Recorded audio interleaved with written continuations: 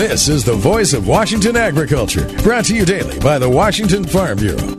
I'm Bob Larson. Family farms still make up a majority of the farm production in this country, but it won't be easy to convince farm kids to take over once mom and dad retire. Pam Lewison, Moses Lake farmer and ag director at the Washington Policy Center, says their kids love being on the farm. But fact is, they're still young with much more to learn. She loves this life.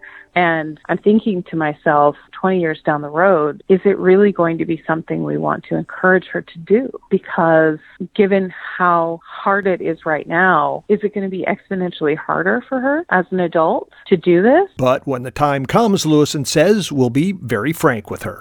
Realistically, that's a conversation in every farm household in Washington state. And if it's not, realistically, it will be very soon. It's something that you cannot live without, and you can't imagine another job for yourself in the long term. Lewison says that's really a question every farmer asks every day. Because if you don't feel that pull to farm deep inside your gut, you would not subject yourself to it day in and day out, year after year. Lewison says all farmers are optimistic realists. We see what it is, but we're always hopeful for what it can be. Voice of Washington agriculture, presentation of the Washington Farm Bureau and the Ag Information Network.